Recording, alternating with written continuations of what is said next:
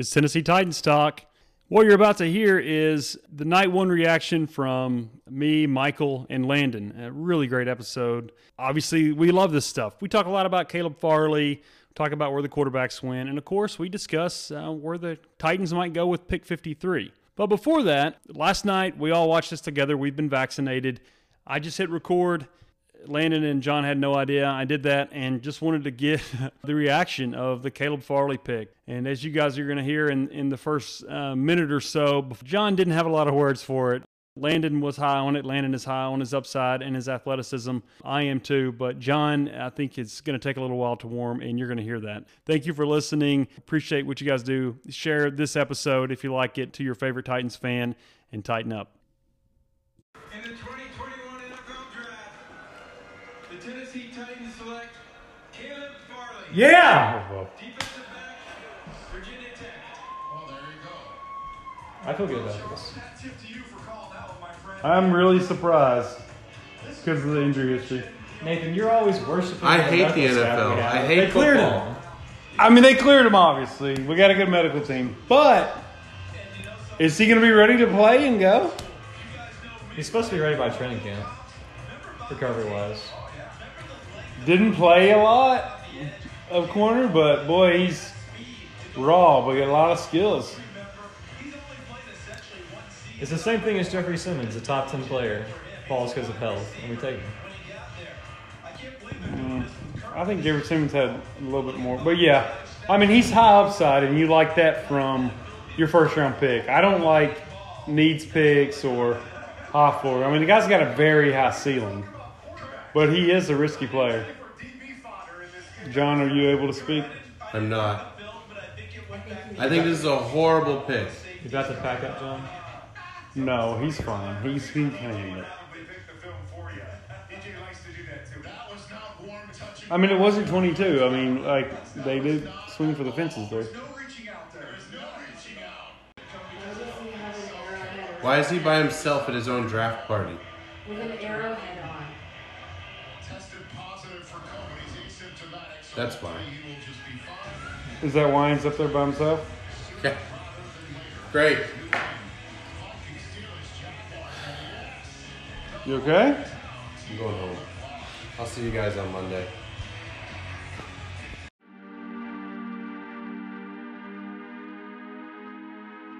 Tennessee Titans Talk. Pretty wild Thursday night. Excited to be with you guys. Day 2 of the NFL Draft. Got Landon here with me. Michael Burgett is good enough to join us. Big fella, of course, is at work and cannot join us, but we hope to have him on in our next episode. He was with Landon and I last night, and he certainly has a lot of opinions in reaction to what the Titans did last night and, of course, the rest of a pretty eventful night for the entire NFL. Guys, let's go ahead and get started. What did you think just generally of the NFL, just the production last night? Landon, we'll start with you. I'd say the quality was pretty good overall. I didn't really see any glaring misses. There were a few times late in the show where they cut to Goodell as he got to the podium and started talking, where the talking heads were unawares that the pick was about to be made, but no picks were missed. Film and takes were given on pretty much every prospect. The amount of sob stories and human interest stories was almost non-existent compared to last year, which was a welcome change of pace. It was just football, just the drama of the draft and not the drama of off-the-field human character events that happened years before. Michael, do you think that lack of human interest stuff was some feedback from just how heavily that's been poured on? Or do you think it's because of what this country's been through the last year? It does seem, like Landon said, people want to focus more on the celebration. And I found that kind of nice. It didn't seem like they were needing to manufacture emotion last night. We've all been through a pretty emotional year. We were talking pre-show about the chair, and that was kind of a weird thing. And it seems like one of those things in a like a corporate meeting or session where they're preparing, Michael, where somebody said, hey, what if we brought Roger Goodell's chair, which is a big symbol of last year, and we just put it on the stage, and then that sort of like actually wound up happening. I think it was easy to criticize the chair, but as it went on, it was cool to see the different fans and personality. Michael, what did you think of the chair on stage last night? I actually enjoyed it. I thought it was a great concept in order to bring the fans in and get them involved. Because again, last year we had no fans; it was all virtually, so it was kind of that disconnect that kind of took place between the draft and the fans. So having it with an audience and be able to integrate at least a fan from every team into that chair so you could kind of see the excitement, see the emotion, and also the picks that were there. They got to interact with that fan afterwards, so I thought that was a really cool thing. And kind of going back earlier with the production of everything, I thought they did a good job with it. It kind of they tried to do the best that they could, given that you couldn't have a full capacity like 2 years ago. But they kind of melded in the band that was playing in the background. You had kind of the concerts pre-show, and just the feel of it felt a little more back to normal. And then as far as like the uh, sob story, that type of thing, I think they went more on the celebratory stuff. So when they did talk about the backgrounds of the athletes, they highlighted the triumphs more than the tragedies, and I think a lot of that was from the feedback. People wanted to hear more about the good stuff and not the bad Right. stuff. I'll say with the chairs, the production team in charge of getting the fans on the stage did a really good job of picking the nicest looking, sweetest grandma and grandpas out there. Because it's really hard to hate on the chair because I think it's a really odd, I would dare say, stupid concept. The commissioner of the National Football League, this guy who's worth over $100 million, dollars, a chair from his basement where he did a virtual draft, fans are going to sit on it. It's going to be this thing. It sounds really dumb, but all the fans up there, they were either super fans, like the Miami fan for the Waddle pick was dressed out in all Miami orange and blue, looked really fun. And then for the most part, it was just like I said, sweet grandma and grandpas, and it's hard to hate on it. And like you said, when the players get to interact with the fans some, it's really sweet. I think the concept itself is just laughably bad, but the execution was good enough. I think that's well said. The NFL draft has really taken off and has a life of its own, whereas, Michael, when we were younger, it didn't have that, and it's because they've celebrated the fan.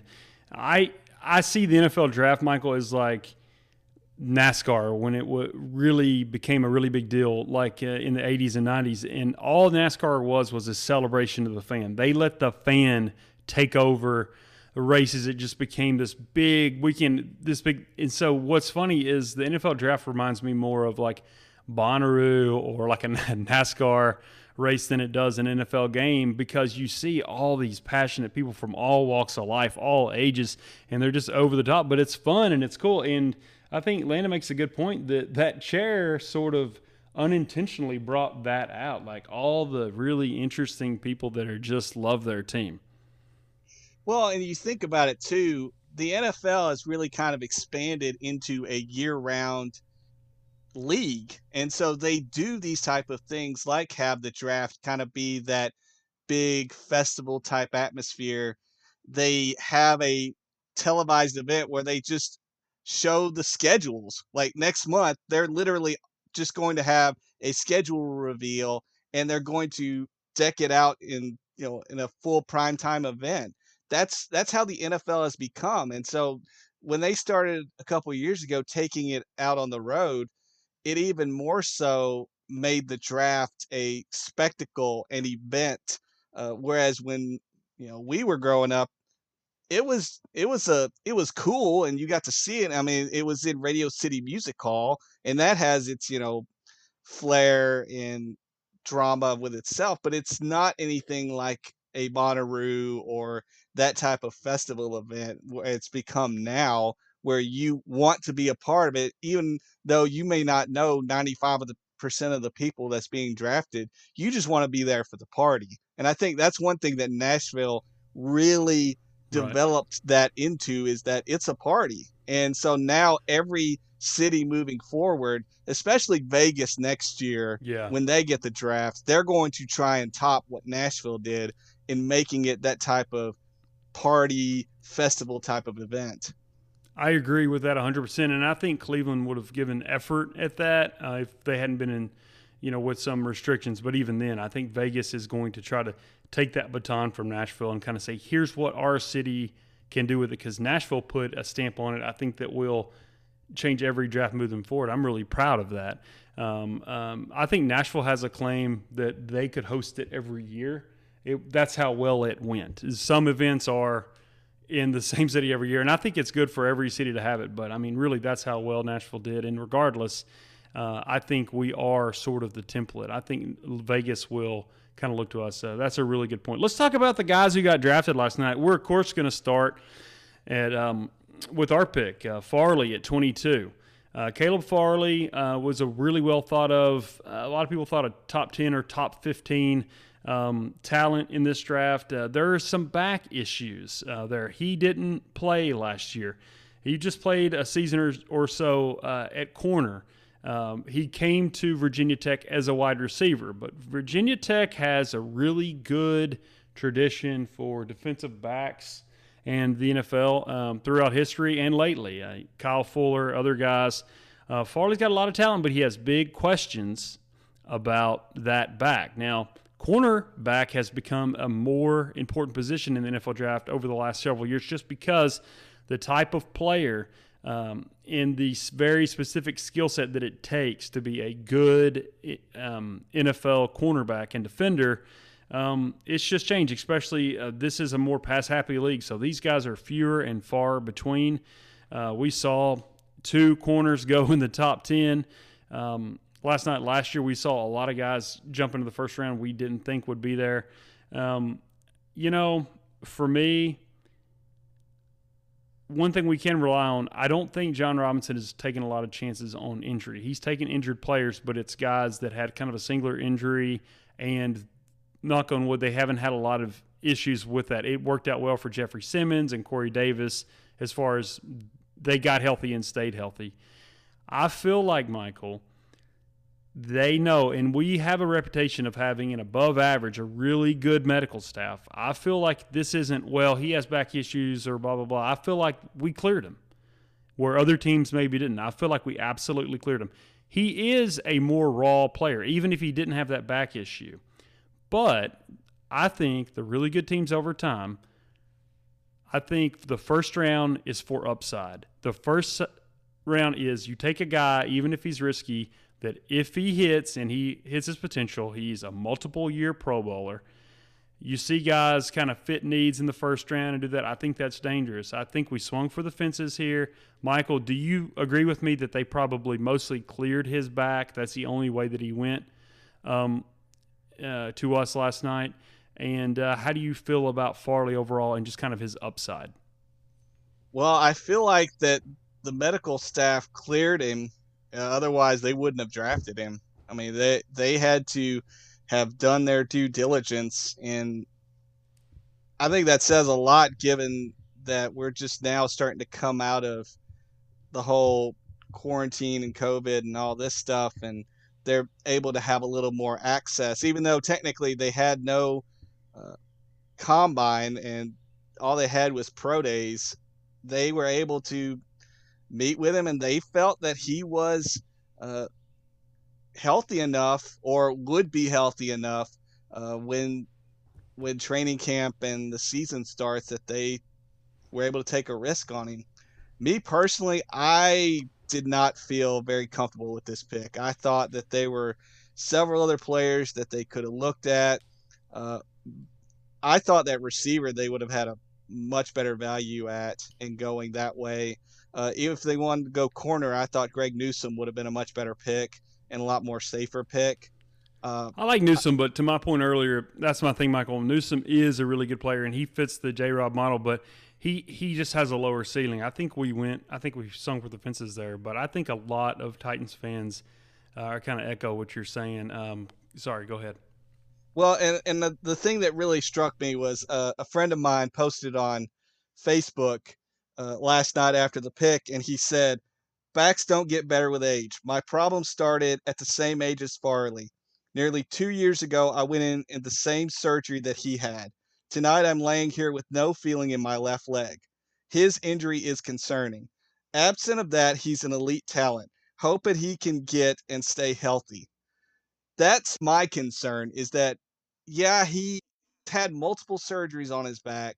It may not be much, but it also could be a serious thing because uh, we just don't know. And I think that to me, especially with last year and picking Isaiah Wilson and the complete and utter disaster that was, I felt like really you need to get a guy who has a high ceiling, but also is highly reliable. And I just feel like that, especially with a lot of those wide receivers that were available, there was a lot of high ceiling wide receivers that you could have drafted right there and then gotten in the second round that cornerback that you need to get.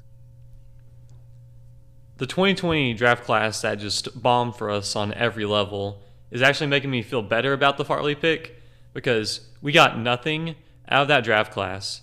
And like you said with Farley can easily be out of the league in 3 years. If you bomb on 2 first-round picks, a whole draft and a first-round pick, it doesn't matter how good J-Rob has been, how good he's made us. If you have 2 drafts that bad, you're in hot water. So to me, because things were already so risky, we just had to have known that Farley, we believe that he can get better. And then just going to the actual talent, to me, he's in line with J.C. Horn for the best cornerback in the draft. He has the most coverage ability upside. Like Nathan said, he's a former receiver. And I've listened to some excerpts on the PFF podcast with Collinsworth, and he talked to Sherman. Farley is really smart, and he wants to learn. He knows he's only been playing the position for 2 years. He's got a lot of growth, but he just has so much upside. When he played Notre Dame in 2019, he was clocked at 24 miles per hour. That's pretty much as fast as anyone in the NFL got last season. So he can run with anyone. He's 6'2", 200. And all of his issues, his ball skills, his coverage ability, and his tackling come from a lack of experience. Any receiver that only played a year and a half of college cornerback is going to have those issues. And in 2019, he was elite, and he had a bulging disc in his back. So he wasn't even 100% in 2019 when he looked like a future superstar. Yeah, so I think this is the kind of the back and forth the Titan fans are having. Michael, I'll tell you, last night John sort of echoed your sentiment. I like this, but there is a lot to like about him, and there are some reservations. It's going to be really interesting. I personally like when we swing for the fences. I know it's risky now. If he has a bad back, that's not going to work for me. But I don't think we take guys and hope they get better. I think, and the player himself says, I'm past it, it's over. And I really hope and think that we've checked him out. It's going to be really interesting to see. Of course, we've got the rest of the NFL draft starting tonight at 6 o'clock Central. But last night, they bill that, Michael, now as big-time primetime. I'm sure they got great ratings, and, the fireworks were there. We'll start with you, Michael. What was your biggest surprise for you for the entire evening last night? For me, the biggest surprise was 2 offensive linemen and where they got drafted. The first one is Penei Sewell and the fact that he did not get drafted by the Bengals, and they instead went with Jamar Chase, and he dropped to Detroit. And the other was Alex Leatherwood, and the fact that he got drafted in the first round by Alabama, and nobody expected him to even be a first-round pick. So those 2 were probably the ones that stood out to me the most in a draft that had quite a number of head-scratching moments post pick number 2. For me, I would say the Giants trading down to 20, which was a really good move. But then they take Kadarius Toney. I know almost every talking head, every media guy loves Kadarius Toney, had him in the first-round mocks. To me, Kadarius Toney is not good. He's a late second at best. He had 600 yards total receiving in the 3 years before last year when he had 900. His breakout age, his production metrics, all the stats say a guy who's short, he's 5'11", 190, not a great route runner, not elite speed-wise, really good with the ball in his hands. That's not a guy you take in the first. That's not a guy you take at 20. To me, he's the perfect red zone highlight guy. When he pops up on red zone, he has a crazy catch and run. It's fun to watch it happen. But you're not seeing the other 90% of the time where he's doing nothing because he's raw, he's old, he's small, he's not that productive. And it's just, outside of run after the catch with the ball in your hands, what does Kadarius Toney do better than Elijah Moore, who who Todd McShay was saying was almost the unanimous wide receiver 4 on teams' boards. Elijah Moore is better than Kadarius Toney in almost every way. Why are you taking the guy who's older and worse? So we go through this every year. Sometimes we question these picks. Tony's one of the more polarizing guys in the first round for sure. But when they made that trade, and it looked awfully good, they went down to 20 from 11. They picked up a first-round pick next year and other stuff. But at the end of the day, you still got to pick the guy. So I just wonder, as far as what they need, I didn't make a lot of sense of that. But we're going to find out pretty soon. Landon makes a good point about Toney and his tape. It reminds me, although he's maybe not quite as explosive, of Percy Harvin, where, boy, he can look good in 1 or 2 plays. But a lot of times, he's just not super consistent. So we'll see there. Michael, I like your point about Leatherwood. That was we knew Vegas was going to – they just do what they want to do, right? And they take who they want to take. The Colton Miller thing more or less worked out for them because about the same time in the draft 3 years ago, they reached on him. But I will say Leatherwood is a good player, and he has a high motor, and he has good character. And I do think with the guys they've picked and kind of reached on the last few years, I think that's kind of a commonality there.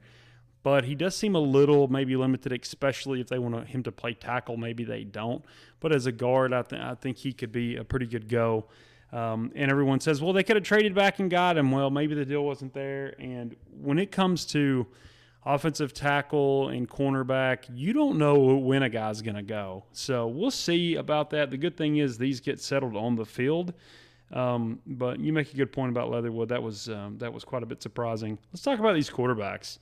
Lance went to San Francisco. That mystery was solved. That was the first big domino to go. And then we waited a little while. I like Chicago moving up. They had to give up next year's first round pick and some stuff. But there's a lot of negativity today, I think, in the national media about Chicago, and they just do seem like they can't get out of their own way. But, Michael, it occurs to me they were a playoff team that, despite not getting a lot of production, and yet from the quarterback position, and yeah, they do weird stuff like it seems like they take a tight end in the second round every year. But it is a good roster, Michael, and I think Justin Fields is ready to go play in a cold weather place and be a leader.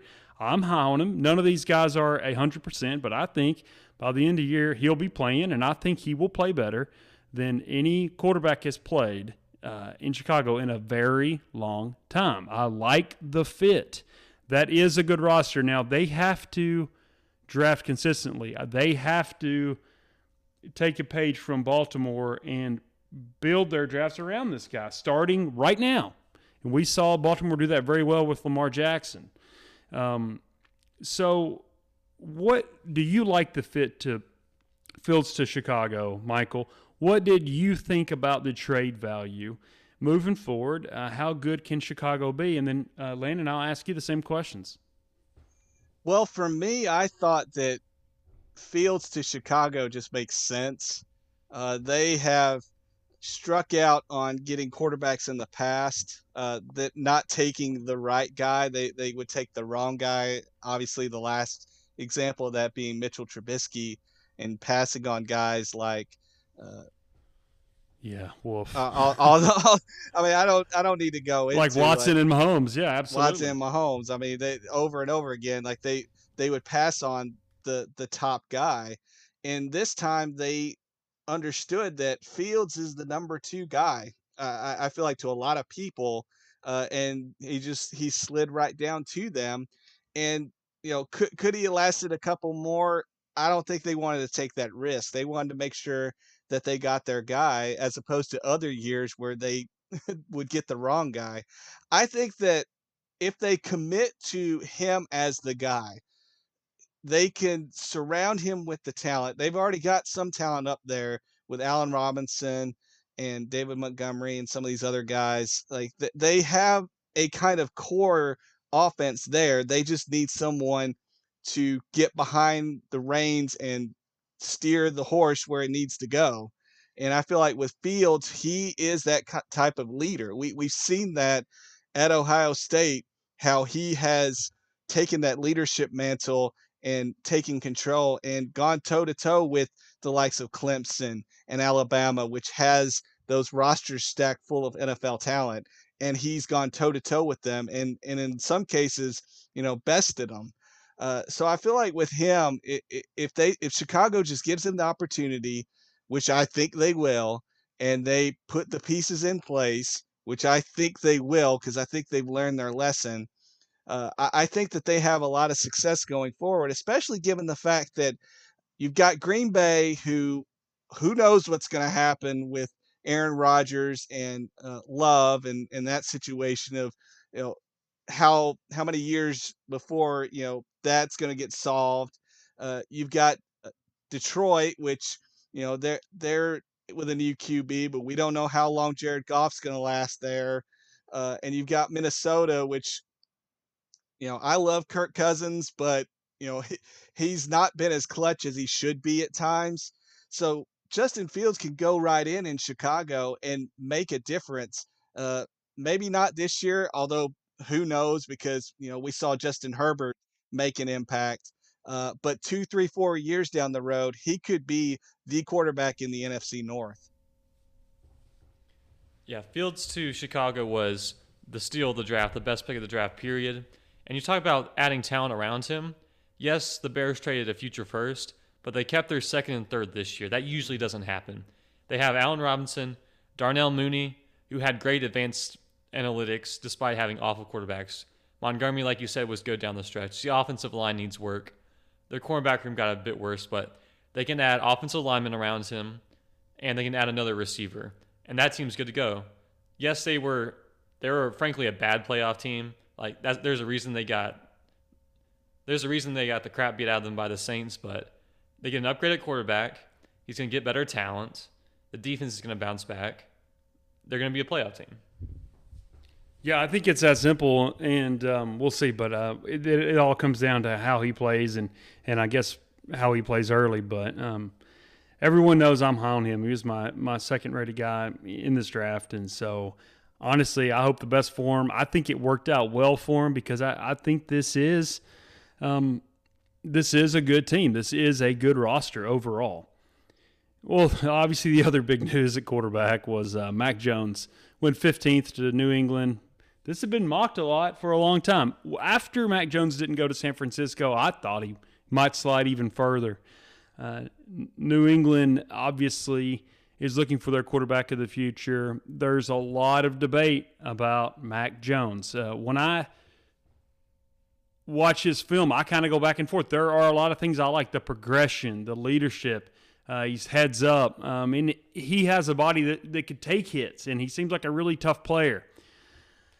Honestly, the arm strength, it's not bad, but it is not elite. And you do see those great Alabama wide receivers kind of come back to the ball just a bit. I wonder how that translates.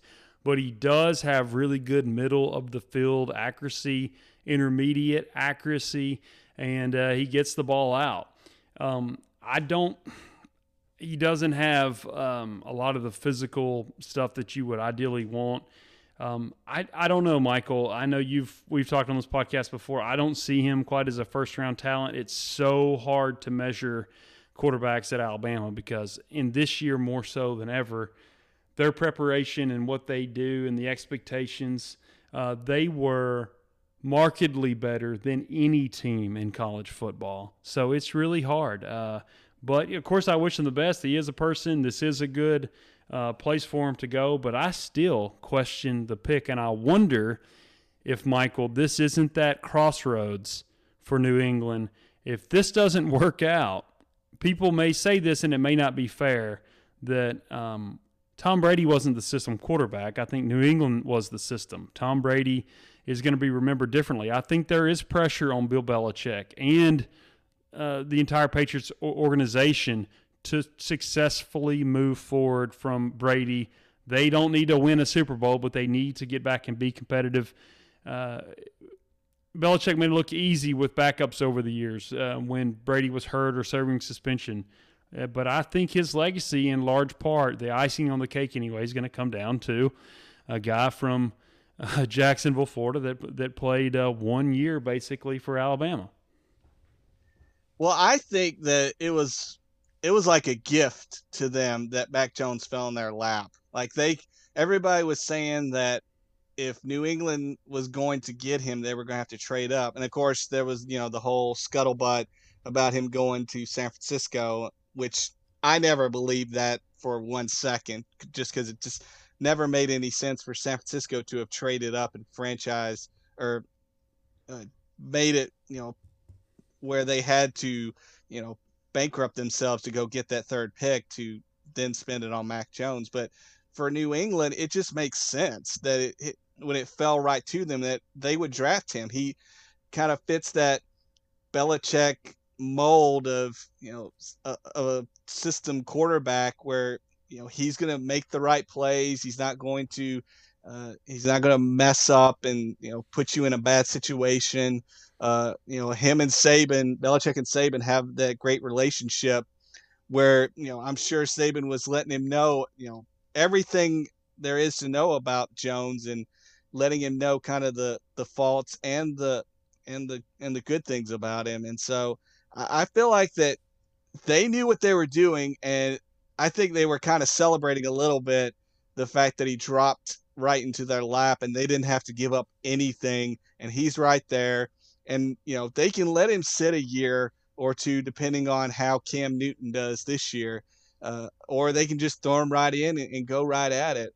I think that for the most part, this is what Belichick wanted. And they've got assets to build around, and you've got all these players that are coming back that sat out last year with the COVID, set out.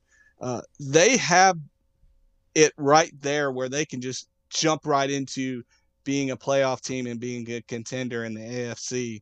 And I feel like Mac Jones fits what Belichick wants. And I think really when Belichick is at his best, it's when he has his guys in place and he can maneuver and do what he wants and everything. I think last year was just kind of that anomaly because he didn't have all his pieces. He had, the sit outs, he had the injuries, but now he's got everything he wants. And I feel like he has his quarterback that he can run with in the future and be ready to go and contend. I think really with Miami, I think Miami's kind of settling itself as kind of that other team in the AFC East to battle it out with New England. And if you look at the Patriots roster right now, they have a top 5 offensive line, so Mac Jones' limited mobility is covered. They're going to have a great run game. They're going to lean on the running backs, so Mac Jones is going to have to carry the load. They have 2 above-average tight ends in Hunter Henry and Johnny Smith, 2 safety valves. The receivers aren't that great, but they have some speed on the outside, and Mac Jones is going to ask to be thrown a ton anyway. Then you look at the defense. They're going to bounce back. They're going to be top 10, maybe top 5. And it's just the perfect marriage of a guy who has obvious limitations, but obvious strengths, and a team that really was just missing one player, and it was a quarterback. Mac Jones is going to mess up. He's going to do the right thing.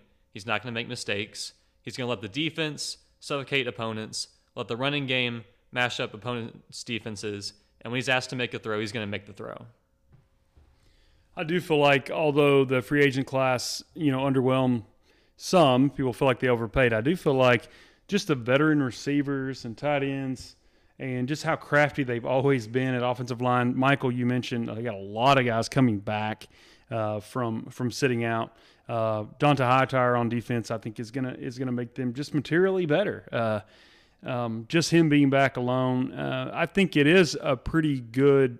Just for next year, it'll be a pretty good landing spot, a pretty good starting point for a rookie quarterback, especially a smart one, like we said. I think the question is going to be his long-term ceiling.